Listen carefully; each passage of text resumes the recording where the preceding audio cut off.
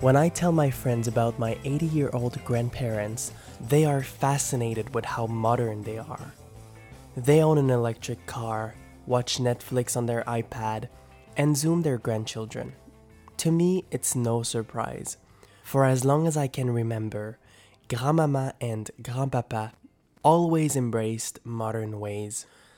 My grandfather and my grandmother were born in 1939 and 1941, respectively. They witnessed the advent of televisions, the moon landing, 2 referendums, the fall of the Berlin Wall, and the birth of the internet. Their generation advocated and lived through a series of important social changes that shaped the world we live in today. At 26, I am fortunate enough to sit down with my grandparents to talk about their lives. Recently, we spoke for 90 minutes over Zoom. Sitting together on their narrow 2-seater couch, they shared stories from their youth and discussed progress. This is a recap. I was amazed when Grandpapa mentioned that he learned Morse code in school. Growing up in the post-war era, kids of their generation inevitably understood the world through the lens of war. The prospect of another war did not seem far-fetched after 2 world wars in the first half of the 20th century. Morse code helped the Allies win, and therefore it was a useful skill to have. And just like that, at 12 years old, my grandfather became a member of the local Morse code club. In his teens, he even joined the Cadets, a branch within the reserve force of the Canadian Armed Forces. At that point of the conversation, my grandmama raised her index finger and said, "They did not teach us Morse code."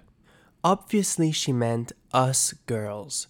In rural Quebec of the 50s, girls did not wear pants, nor did they ride bikes. That would have been inappropriate, she says. Grandmaman describes a number of inequalities between men and women. Opportunities for girls were limited. They could become nurses, secretaries, or school teachers, but only if they were not married. Once the bells rang, it was time to head home and raise a family. Grandmaman blames clerics, whom she says interfered in almost every aspect of their daily lives. The church was everywhere, even in bedrooms. My grandparents recall how priests would visit parishioners on a yearly basis and urge women to have more children. It worked. My grandmama knows women who gave birth to 12 children to please clerical authorities. On Sundays, my grandparents would go to church. It was sacred. Back then, Mass was celebrated in ecclesiastical Latin, although everyone spoke French. To bridge the gap, kids were taught Latin, a dead language. Eventually, Mass would be celebrated in French following the Second Vatican Council reform of the mid-60s. Despite that reform, Quebec schools continued to teach Latin well into the second half of the 20th century. Sundays were busy days back then. On top of Mass, my grandparents would also attend a sunset evening prayer service called Vespers. I had never heard that word before. My grandmama still remembers hymns by heart. She burst out laughing after singing a short passage in Latin. Although their faith is still alive, like many Quebecers of their generation, my grandparents stopped attending church around 1980. This is not the only major change my grandparents went through in their lifetime. As you can imagine, the advent of televisions was an important breakthrough. Grandmama and Grandpapa remember attending gatherings of 30-plus people to watch television. At times, the house was so crowded that sitting in the staircase was the only way to get a glimpse at the black and white television. Although they were not common utilities at first, televisions allowed people to witness world events like never before. Grandmama says she will never forget the day Neil Armstrong stepped onto the surface of the moon. On the 21st of July, 1969, she vividly remembers how a group of people gathered at my great-grandfather's chalet to witness history. The moment Apollo 11 landed, cheers and screams erupted. She also mentioned the excitement surrounding the coronation of Queen Elizabeth II in 1953. In an unprecedented move, the royal family decided to broadcast the ceremony for the first time in full. As for my grandpapa, he mentioned the TV coverage of John F. Kennedy's assassination. Troubling is the word he used to describe the event. Even in rural French Canada, the Kennedys were icons. At the time, Grandmama even owned a Kennedy pink dress inspired by Jackie. The Kennedys were not the only popular US export we covered in our conversation. When Elvis Presley first emerged, my grandparents and their teenage friends would organize house parties to dance the night away. Rock and roll was in. Regardless, priests loathed Elvis and his loose morals. That did not matter to my great-grandmother, who regularly hosted my grandmama's dance parties until they could not dance anymore.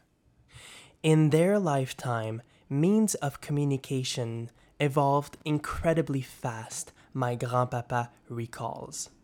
To communicate urgent matters with family living far away, to announce the passing of a family member, for example, they would send a telegram.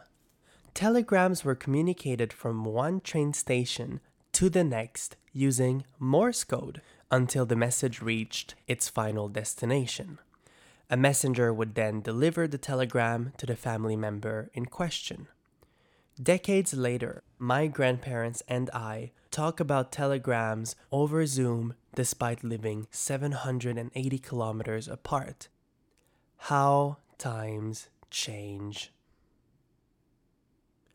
As the pandemic hit its 1-year milestone last month, I am blessed to have tech-savvy grandparents who reply to my texts and answer my Zoom calls. When I told them about my idea for this piece, they asked, "Are you sure this is interesting enough?"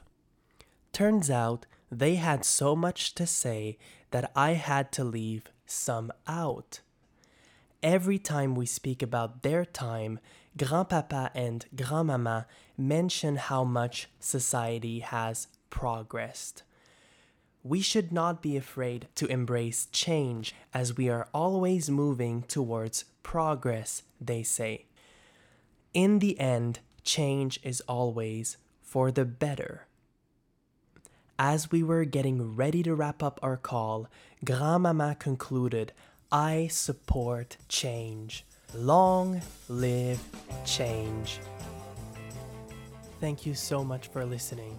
This article was written by me, Guillaume Huppé, with the contribution of content editor Leah Brown. A featured original artwork was created by visual artist Reed Urchison for this article. You can view his artwork and read our other monthly articles at medium.com/@HUPPE. That's medium.com/@HUPPE. Thank you for subscribing to the monthly read, and I'll see you next month.